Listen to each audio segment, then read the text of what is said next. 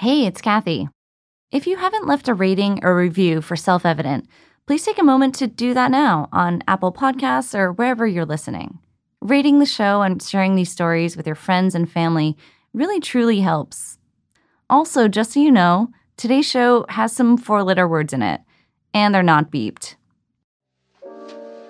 Hey, James. What up, Kathy? Are you excited about the story that you produced for today's episode? Yeah. Gabe, this dude who wrote into us from Pennsylvania, got in touch with us like a year ago. And we've been working on this piece ever since. And because we successfully pulled off a live version of this story during APA Heritage Month for CAMFest, I'm pretty sure this story is not whack. Yes, I know. And that's something I wanted to follow up on because when we were out in Oakland for CAMFest with Gabe, you also spoke on this panel for APA Month. Right. I was asked to speak on behalf of Self-Evident, and I think the idea was to bring a bunch of successful Asian Americans. I have no idea why I was invited to this panel, by the way. But, we show up and everyone's kind of there to hear our success story in a way and asking questions so they can, move their own career along. And it's like a motivational thing. So what did people ask? Well, at first, the moderator was asking us, pretty typical questions like, how did you get to where you were? And how does being Asian affect your work, your career? And then a woman attending raised her hand and said, and I'm paraphrasing here, I don't remember the exact words, what do we do with all of the guilt and pressure that we feel whenever we think about our parents? Whoa, that's intense. Yeah, I was like, holy shit, lady, you want to talk to me about your parents? Yeah. But it was really cool. I appreciated that she broke open this conversation, took it to this other place. And it reminded me that this is the same thing we see when people write into the show. Yeah. When we asked people what they wanted us to cover, listeners wrote in with these really personal stories and sometimes really painful stuff that they're going through, especially with their families. I think for a lot of folks, there's a lot of internal struggle and work that we have to do and take on within ourselves before, taking on the world. So coming back to the story that you worked on, today we're going to hand the mic to Gabriel Mara, who wrote to us at a time in his life when he was taking on some kind of dramatic steps to get in touch with his family and reconnect with his heritage. This is Self-Evident, where we challenge the narratives about where we're from, where we belong, and where we're going by telling Asian America's stories. This season is presented by the Center for Asian American Media, and I'm your host, Kathy Erway. Here's Gabe with this story.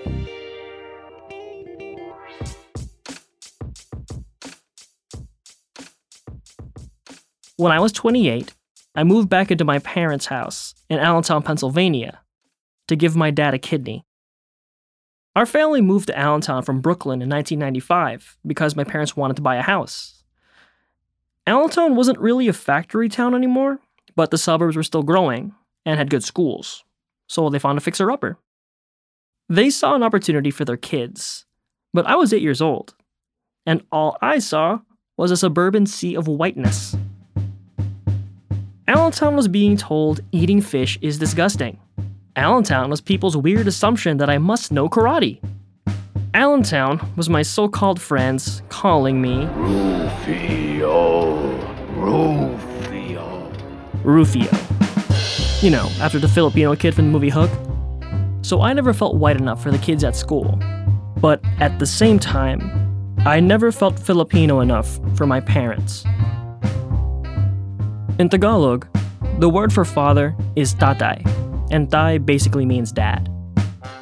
When I was a kid, if I said anything to tay in English, he would stop me and tell me exactly how to say it in Tagalog, then make me repeat it.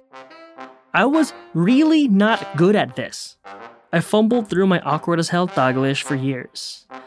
He stopped trying to force it, and I decided it was just better not to speak to him at all. My mom was kind, but she always seemed distant. So by the time I was 13, I would sit at the dinner table every night, pass the rice, and eat without saying a word. That's basically how I grew up. And it's the family I came home to when I moved back in with my parents. When Ma asked me to donate one of my kidneys to Tay, I was happy to do it. I mean, I could never ask Dai for dating advice as one of 4 Asian guys at school, or turn to Ma when my crippling anxiety would make me lie on the roof with my Sony Discman, alone, for hours at a time. But I know my parents would take a bullet for me, and I'd give up a spare vital organ for them. About a month after I settled into my childhood bedroom, Dai drove us to the hospital before the sun came up for the surgery. The quiet from our family dinners followed us into the waiting room. A few hours later, we went under the knife. I woke up in the dark, drugged up and confused. A nurse nearby told me to take it easy, so I laid back down and passed out. And the next time I came to, I was in my own hospital room. I thought this was the moment we'd hug it all out, like all the white families I grew up watching on TV. Instead, we recovered slowly, in separate rooms. I was discharged a few days before Dai and went home without him. I remember feeling relieved to watch TV alone in the attic with no one else in the house to remind me I didn't fit in with my own family. Life went on, first with bandages and painkillers, then without. Jeopardy at 7. More quiet dinners. All of a sudden, I was 30. A grown man living with 2 strangers I called Ma and Dai, working as a bartender in the white bread town I'd spent so much of my life wanting to escape. I figured that was it. Then one day, on his way out the door, Dai asked me to come work with him at the Fiesta in America, a 90-minute drive and a world away from Allentown. Good morning, ladies and gentlemen, and welcome to the official opening of this year's Fiesta in America. I'm Vinny Medina of Virginia Beach, Virginia. A hearty mabuhay on this historic 20th anniversary of the Fiesta. For Filipino-American families in the Mid-Atlantic, the Fiesta is a celebration of home. Every summer, over 5,000 people make a pilgrimage to the Meadowlands Expo Center in Secaucus, New Jersey, for 61,000 square feet of homemade crafts, rare exports from the islands, a variety show featuring performers from the Philippines and the States, and a food court with every Filipino dish you could ever ask for. The Fiesta in America is also something my tatay has worked for since it started 20 years ago. He helped build this culture show into the biggest Asian American expo on the East Coast. When I was a 12-year-old kid, and ironically listening to Limp Bizkit and Korn, the Fiesta was the last place I ever wanted to be. But when Thai pulled me off the couch and told me the Fiesta needed a social media manager, it hit me. This was the perfect way for me to redeem myself as a son. I didn't know anything about the Philippines, or Filipino Americans, or social media, or jobs involving computers, or my dad. What I did know was that grand gestures always worked for John Cusack. If I could transform myself into the Instagram hype man for Filipino culture, then surely I could bridge this gulf between my parents and me. So I took the job. And the first person I told was my girlfriend, Fran. I had a question for you. Oh, sure. So did you go to this as a kid? I did. Only twice, ever. Once as a really bored little kid, and once I worked it selling t-shirts. I was 12 with my bowl haircut and my ill-fitting non-V-neck t-shirt. Oh, no. Yeah. Well, you've corrected that. All No. V-necks. All V-necks All the time. Fran and I met because she lives next door to one of my coworkers at the bar. Even though she's not Filipina, she's been really great at helping me unpack my anxieties about never fitting in. And I still remember, shamefully, and looking back now, being like, boy, this is real tacky. My people are tacky. We're tacky people. I mean, I think I was being ridiculous now, even if part of me still feels that. Mm-hmm. I don't know. I don't imagine I'm gonna go this year and be like, wow, my culture. I should though, right? I don't know. This is why I'm doing this whole thing. I mean, you realize all you have actually experienced in your life of being Filipino is within the context of your family and this fiesta, right? That's true. That's 100% true. Do you have any Filipino friends? No. One dude I met cool, chill millennial dude. And he and I were able to like share a little bit of that experience talk of, yeah, so we're Filipino, huh? And he's like, yeah. Lumpia, am I right? And I'm like, totally. If you've never heard of lumpia, I'll wait a minute while you look it up. I mean, I might feel disconnected from my culture, but I'm not a barbarian. What you're putting your finger on here is a really important thing to keep in mind. Because when you kind of talk about Filipino culture, you're talking about it in some pretty broad strokes from a pretty far distance. My parents did the best they could. This is not what they wanted for me. I think they would have been very happy if I had grown up being like, let's only do Filipino things. That's just not how the way it worked out. I'm not that person. Did your brother go more than you? No, maybe. I don't know. I don't talk to that guy. Oh yeah, I have a brother, Caesar, but we all call him Sais or Kuya, which is Tagalog for older brother. I was born in the States. I was anxious and depressed as a kid. I dropped out of community college and ran away to New York to become a starving screenwriter the first chance I got. Sais was born in the Philippines. He always seemed to do fine in Allentown, and after he graduated from Penn State, he lived with Ma and Thai for years. He visited the Philippines, married a wonderful Filipino woman named Liza, and they live in an apartment just 6 miles from our high school. So, I could never relate to Sais growing up. But I drove across town to see him and Liza after failing my first test of becoming a better Filipino. I was doing the Instagram for the Fiesta America, promoting one of our superstar pop singers, Janela Salvador. And somehow, I screwed up so colossally that my dad's boss changed the Instagram password and told me to take the rest of the week off. Who are the actors again? Janela Salvador and Elmo Magalona. Lisa, have you heard of these people? Yeah, I posted a video of Janela's hit single. I think it was Mahal Kita Pero. And, it's her and this handsome guy, and they're like dancing around. And I'm like, whatever, it's her biggest hit, I think. So I put it on Instagram. I get a huge slew of messages where it's all people being like, how could you do this to Elmo? I hate, what other guy's name? Marlo. It's like, I hate Marlo. Marlo's the worst. Elmo forever. And the management was even like, please take this down. And apparently it's because I put up the wrong love team. And I was like, what the fuck is a love team? This is ridiculous. It was all a bunch of like middle-aged women yelling at me on Instagram because it was the wrong one. Oh. So what is a love team? Why was I in trouble? Did I do something really wrong? That's Liza, sitting across the living room, explaining that a Filipino love team is like a 50s era Hollywood studio couple, paired up in movies and promoted as if they're dating in real life. Now, combine that idea with, Disney Channel pop stars. That's a love team. So Elmo Magalona and Janela Salvador, two of the Philippines' biggest stars, were coming to perform at the Fiesta under the combined name El Nella. El Nella. Oh. Why isn't it Janelmo? Doesn't that make more sense? That's a really clumsy portmanteau. El Nella, Janelmo. It's there. It's in the name. But that was the least of my worries, because I'd posted a video of Janela with her old love team partner, Marlo Mortel.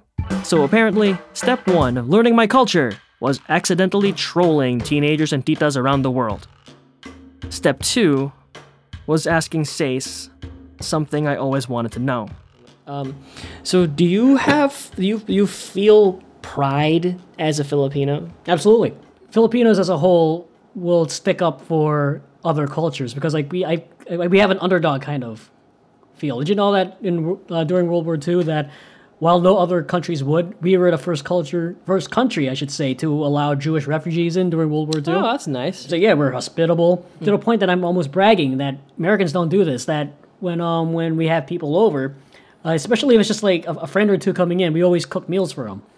And whereas when we go to just simply hang out at somebody else's house, they don't do that. Yeah. Americans, I don't know why. And like I think it's stupid, quite frankly. No, it's something that I'm definitely proud of, and then it's almost like an egocentrism, you could say, that I have Sure, about that. an ethnocentrism. Ethnocentrism, sorry. If you had to make a guess as to why you think I've felt embarrassed or why I think we're tacky, what would you guess? It was forced upon you. The shame? No, more The like embarrassment? No, more like the pride itself. You gotta be proud of your roots. Blah blah blah. Especially. Oh, that's a fair point. I think that that Dai forcing us to speak Tagalog thing definitely put a wall up, like real early on. Yeah. It said like in clear language, "Don't talk to me," Yeah. and you can't talk to me. Exactly. And I'm like, great. The thing I seek more than anything else is to be listened to. Right. And offering that is a really big deal because I feel like we did not have that in the family unit at all growing up. That was not a thing. Yeah. If I wanted any kind of emotional reassurance or support, it wasn't in the house. Why do you think that was? Because they weren't interested in doing that. I think that like Mom maybe a little bit more so, but Dai was very adamantly like, yeah, I'm not supposed to be your friend. And as I got older, it became a bigger and bigger wall. You think so? Well, for me anyway. I forgot. It's like, whatever. That's why my hair is much grayer than yours. Holy shit, you're right. I thought it was dye. No, this is real. This is my hair. I There you go. am very, very gray. It's all I think the stress and overthinking. There we go. Like I try not to stress myself out. Oh. That's my recommendation to you. Just don't do that. Well, okay, if it's that easy. Mike Guya, the therapist. But honestly, I was surprised by the Sace who was talking to me. He grew up with the same parents, in the same house, going to the same very white high school. But this guy, he was happy. Happy to see me, happy to being a Filipino American in Allentown, driving around college kids for Uber on the weekends. Talking to Sace left me wondering, why was it so much harder for me to connect with our heritage? So I drove a couple hours out of town to see my cousin Hannah. My full name Sure. is Hannah Juanita Marasigan right. McDowell, taking the full Filipino lineage. We were sitting in Hannah's Brooklyn apartment, sharing a bottle of wine and chicken adobo made from my Tita Jenny's recipe.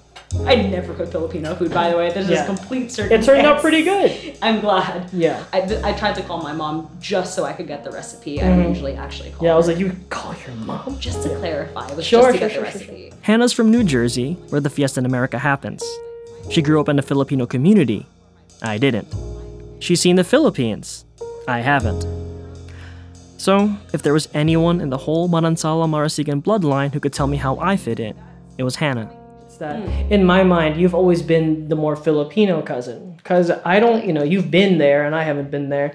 You speak more of it. No, I don't. You sure? You grew up speaking Tagalog more than I Oh, ever but I did. deliberately stamped it out as an act of rebellion. Jesus. And so for me, like what I found curious is that when in my family, if there is a spectrum, I was the whitest of the white bread. You look Latino, man. So Yeah, I mean, look very Latino. It's like I drove over here listening to like yacht rock. I'm like Michael McDonald's. Boy, what a voice.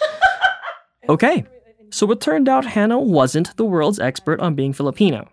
And she fought her own battles as a teenager, even though she grew up surrounded by other Filipino Americans. Before, but like when I entered high school, when I had all my white friends from middle school, I found the Filipino clique. They saw me and they're just like, "Oh, there's that whitewashed girl." That's Oh, what they said. really? Oh yeah, I was like given shit because I had so many white friends. They're like, "Oh, you're the whitewashed bitch." Oh, that's wild.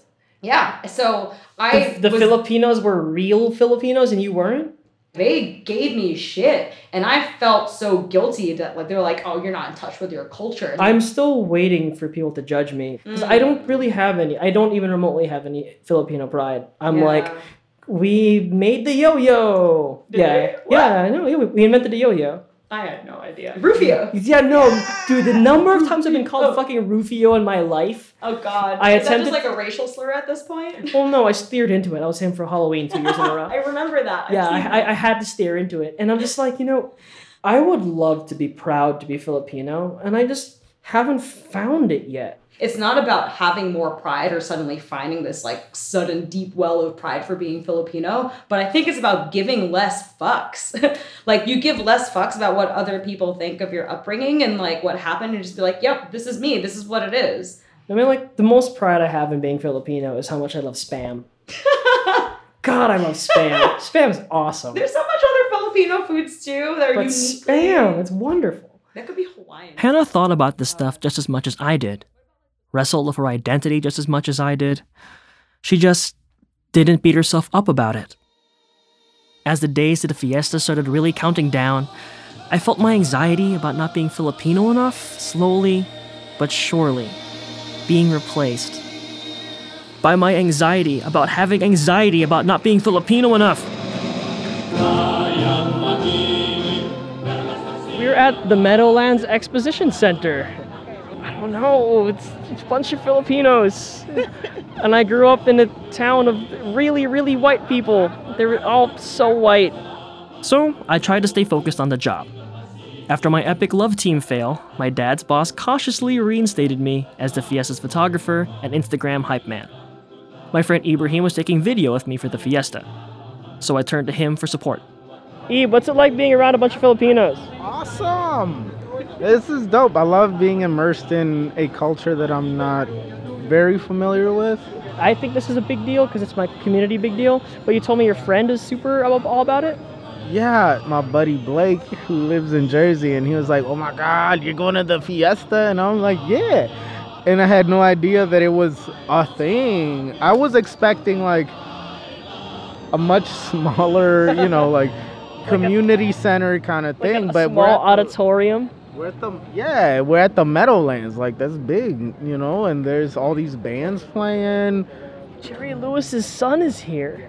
Gary Lewis and the News is here. The Playboys. That's Huey Lewis and the News. By the way, Gary Lewis and the Playboys were excellent. So were the other musical performers, like legendary Filipino entertainer Ogie Alcacid. And even the love team I was almost fired over, Janelmo. And yeah, I can't wait to eat the food and eat the food. So much food. We had pancit, fried rice of eggs, longanisa, tapa. Kids were playing with bright balloons and crying over melted halo-halo.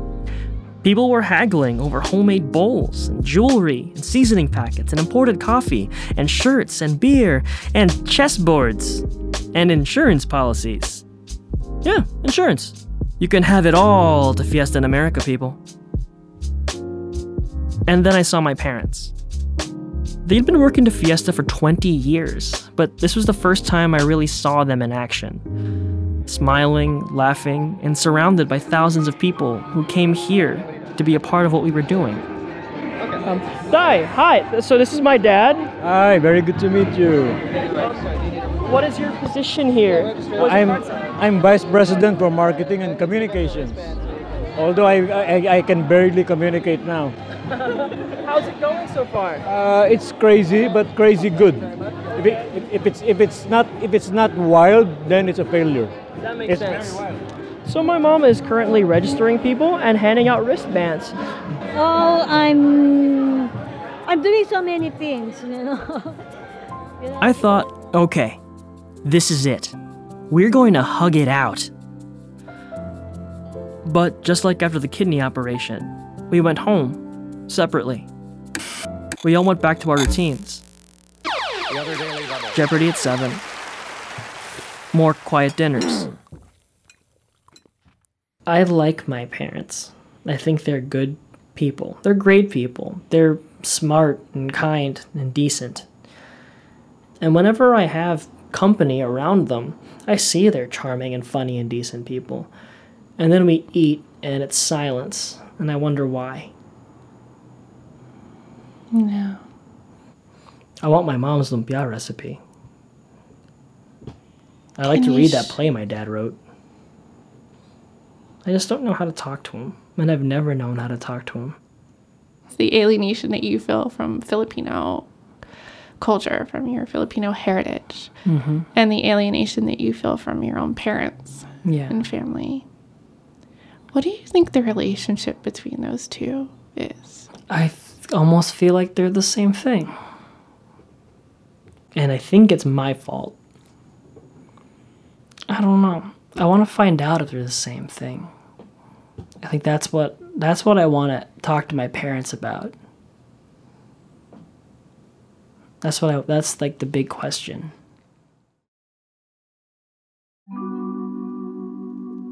Hey, it's Kathy.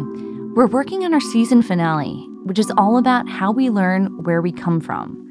What I mean by that is the ways that language classes, Saturday schools, religious community groups, summer camps, music lessons, and other alternative classrooms changed our lives, for better or for worse. So, if you have an outside of school learning experience or teaching experience that defined who you are, then record a voice memo on your phone and email it to community@selfevidentshow.com. Please keep it to 3 minutes or less. It doesn't have to be perfect. We also have step-by-step instructions to make it easy for you at selfevidentshow.com/participate.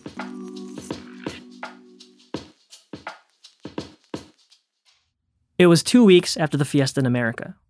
Diving headfirst into Filipino culture didn't bring me any closer to home, so my girlfriend Fran gave me another push. You want your dad's perspective on your relationship. Yes. Right. If you start with so, Dad, why do you think we aren't close? Okay. That's just going to set up a very awkward conversation. And also, you don't know that your dad thinks that you're not close. Yeah, that was like that weird thing with my brother. My brother was like, what? We have a great relationship. Exactly. I'm like, what the fuck are you talking about? No, Exactly. we don't. You think you're not close. I'm terrified of asking my parents these questions. I know. I know you would probably rather pull the plug on I'd this. rather run. You've been running. I've been running. My whole life I've been running. I was genuinely prepared for my parents to die and me be like, well, never got a chance. Couldn't do it. What will you think you lose if that happens? This comfortable status quo I have. I've been very comfortable feeling that my parents are unfeeling. I don't particularly want to be closer to my parents because it's fine. It's been fine. And being closer to them now, I don't know what that would mean. I don't know what that would look like. What if that means more responsibility?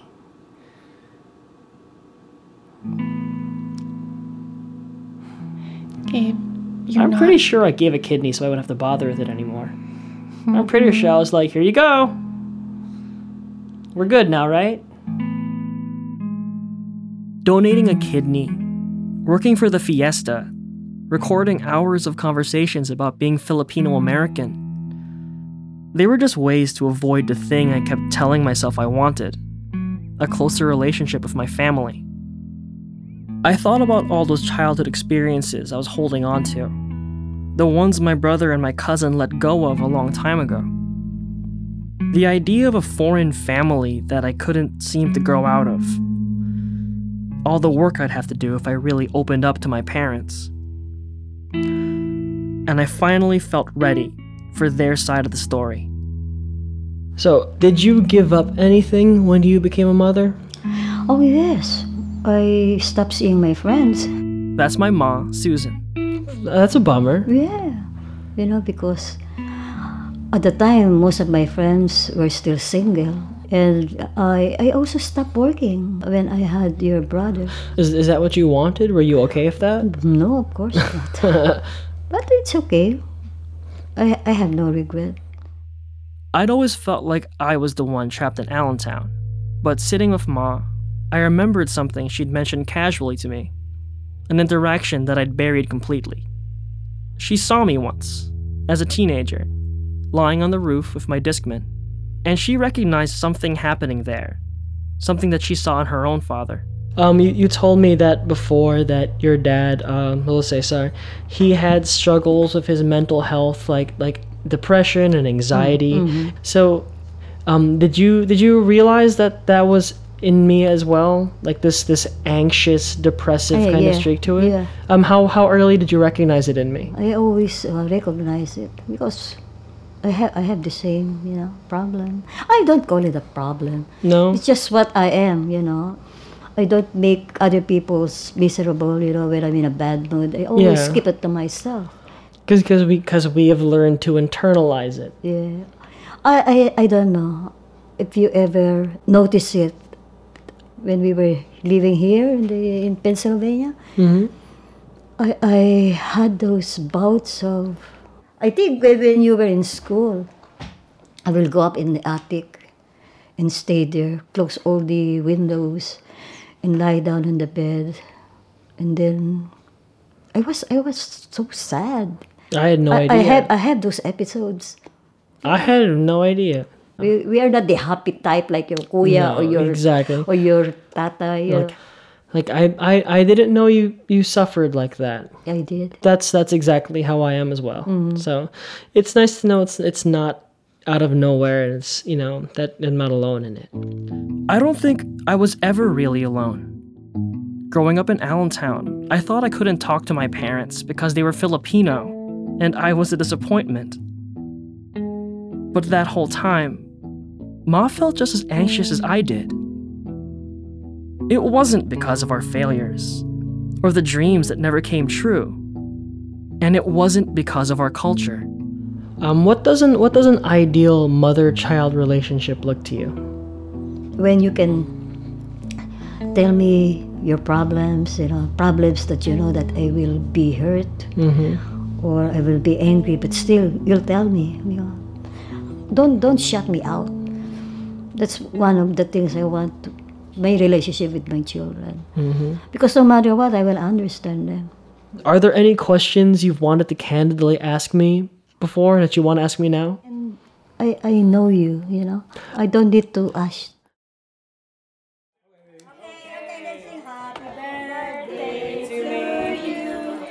Happy birthday to you. Happy birthday, dear Gabe. Happy birthday to you. I won! I was 31. 3 years after going into the hospital of Thai, I was getting ready to move to LA, where I'd finally landed a job involving computers. I started packing up my things, planning the long drive across the country, and thinking about life after Allentown. I was out of grand gestures. I was out of fucks to give. I was out of time. So I took a swig of bourbon, went downstairs, and sat down with Thai at the dinner table. When you got sick, did you expect me to move home, or did you anticipate me donating, or was that something you were actively against? Well, I was really against it because I felt that it might harm your health. But your mom was insisting that I ask you or your kuya to volunteer, and it was really very hard for me. But when I asked the nephrologist if it will impact your health at all, he said not at all. Would you say that you and I are close? Not really. And especially when you were growing up, when you're in your teenage years. But I'm really extremely glad that when you returned, that we can talk more. But I think it's just a matter of you maturing and being able to talk to me like an adult. I guess it was the same as with me and my father, although your lolo Nick was really non-communicative. But I'm really glad that you came back and we can reestablish our relationship. I wasn't expecting Thai to tell me we were close. But I'd never thought about how he related to his father, or how he thought of our family. Closeness is really hard to define. Is it physical space? Is it emotional space? I don't know. It's just a matter of doing things together. I can remember when after visiting your grandparents, your lolo and your lola, we always came back at night, and after parking the car several blocks away from the apartment, I used to carry you and your kuya at the same time. You were both small, so I was pretty strong at that time. I could carry you both, in my arms, and we trudged back to the apartment in the cold of night, and we did that several times till you were too big for me to carry. Uh-huh. Does it bother you that Cees and I are so Americanized? Not really. Were you expecting it, or was it the intention of moving? Well, we never really thought about what you've become in terms of a Filipino American. It never really came up, but we're just always expecting that you will at least understand Tagalog and you'll remember your heritage. No, that never really bothered us. Where was the tatay who forced me to speak Tagalog? Where was the man who terrified me with his silence? That version of Tay always felt so far away. But this Tay was sitting with me, making up for all the conversations we'd never had. Are you upset? Is it okay with you? Are you happy being Filipino American? I guess it was an odd thing not being the only Filipino in white Pennsylvania. I would never suggest or blame you guys for that. This is a good home and it was a great decision, but it made me vulnerable. It gave me a small complex, I think, growing up here. I guess it's your loss. I guess everyone has a complex of their own. One of my complexes is I'm short. You're also the tallest one in our family, which is always funny. But that's it. Any other questions for me? When are you getting married? Oh. I just had another difficult talk on the phone. That's why I was late for dinner. Why? Well, it's, just about our future. And she doesn't want to have children. And that's something I do want to do. But it's never been this hard before. Because I've never had been in this good a relationship. Never had love this good before. It's never easy. Just like falling in love is difficult because you have to sacrifice many things. Most of all, you have to sacrifice your selfishness, your self-regard for somebody else. Why did you want to start a family? Did you always want to start a family? Was that always in your plan? Actually, marriage was not part of my plans, but it happened. And so it just came natural that we have to start a family. Actually, I was planning to be, what do I call it? A hermit, a hobo, a poet who writes poetry in the mountains, living alone among the trees. You wanted to be a hermit in the mountains? Yes, writing poetry, writing lyrics to love songs. This was uncharted territory. I never thought I'd be getting relationship advice from a failed hobo poet who was also my dad. But then again, I never asked. Was the fact that I gave up my dream of being a hermit poet worth it? Because I wanted to marry your mom? I don't know. Things turned out very well.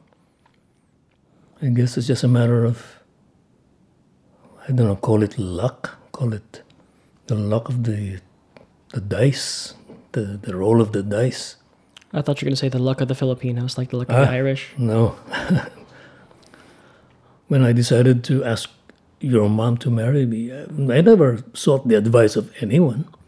I never sought the advice of my parents. I never asked my friends. It was just between me and myself, me and your mom. It's the crossroads. You can only cross that road yourself and no one will carry you. I'd spent years feeling like I wasn't Filipino enough for my ma and Dai. But these conversations, they reminded me that they chose to raise my brother and me in the United States. And they never lost sleep over whether we liked the fiesta in America. For the first time, I could see my own dream of being a screenwriter and Dai's dream of being a mountain poet. I could feel my own depression lying on our roof and Ma's story about lying in the attic. My parents never mentioned not knowing where they fit in. They fit in with us. And because of that, they fit into Allentown. Okay, it is move day. December 30th. I forgot, I almost lost my car keys. That would have been embarrassing.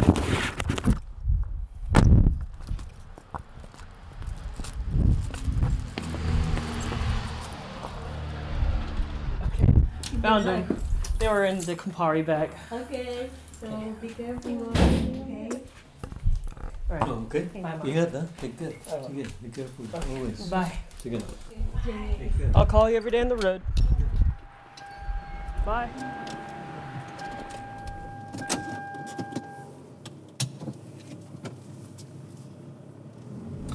Here we go. See you later, Allentown.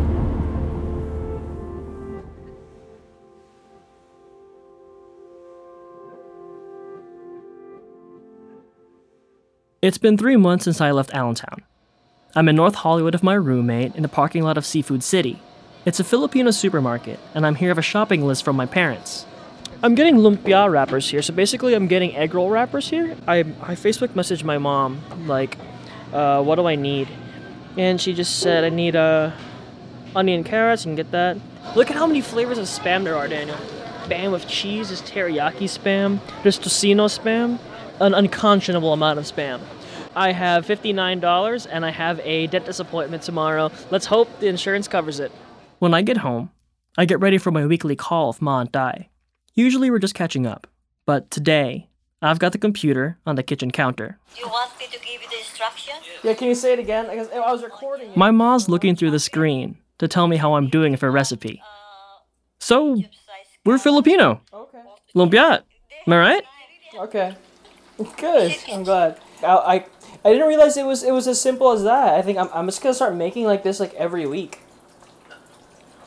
Make a lot. Yeah. Just make a lot and then put it in the freezer. Yeah, I mean, you know, like I've been making like brownies for my neighbors. This is way better than brownies.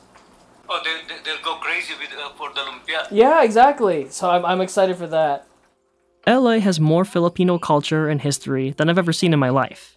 It's pretty cool. But the thing that makes me feel at home is this call to my parents in Allentown. Yeah. So yeah, basically all the home recipes, like send them to me. I'd love to try them. Yeah. Maybe it's nice that you can invite friends over and serve them Filipino food. Yeah, definitely. All right, so I'm gonna go eat now. Okay. Okay, so yeah, thanks for the recipe, Ma. All right. And thanks for the tips, Ty. Yeah. Okay. Okay. Okay, love you, Ma. Love you, Ty. Okay. All right, bye.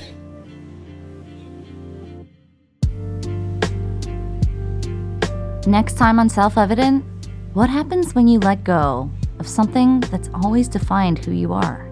So she sort of like refused to open the letter or like take it. It was sort of like a defiant act of denial. And so I was like, okay, whatever. So I just emailed it to my dad.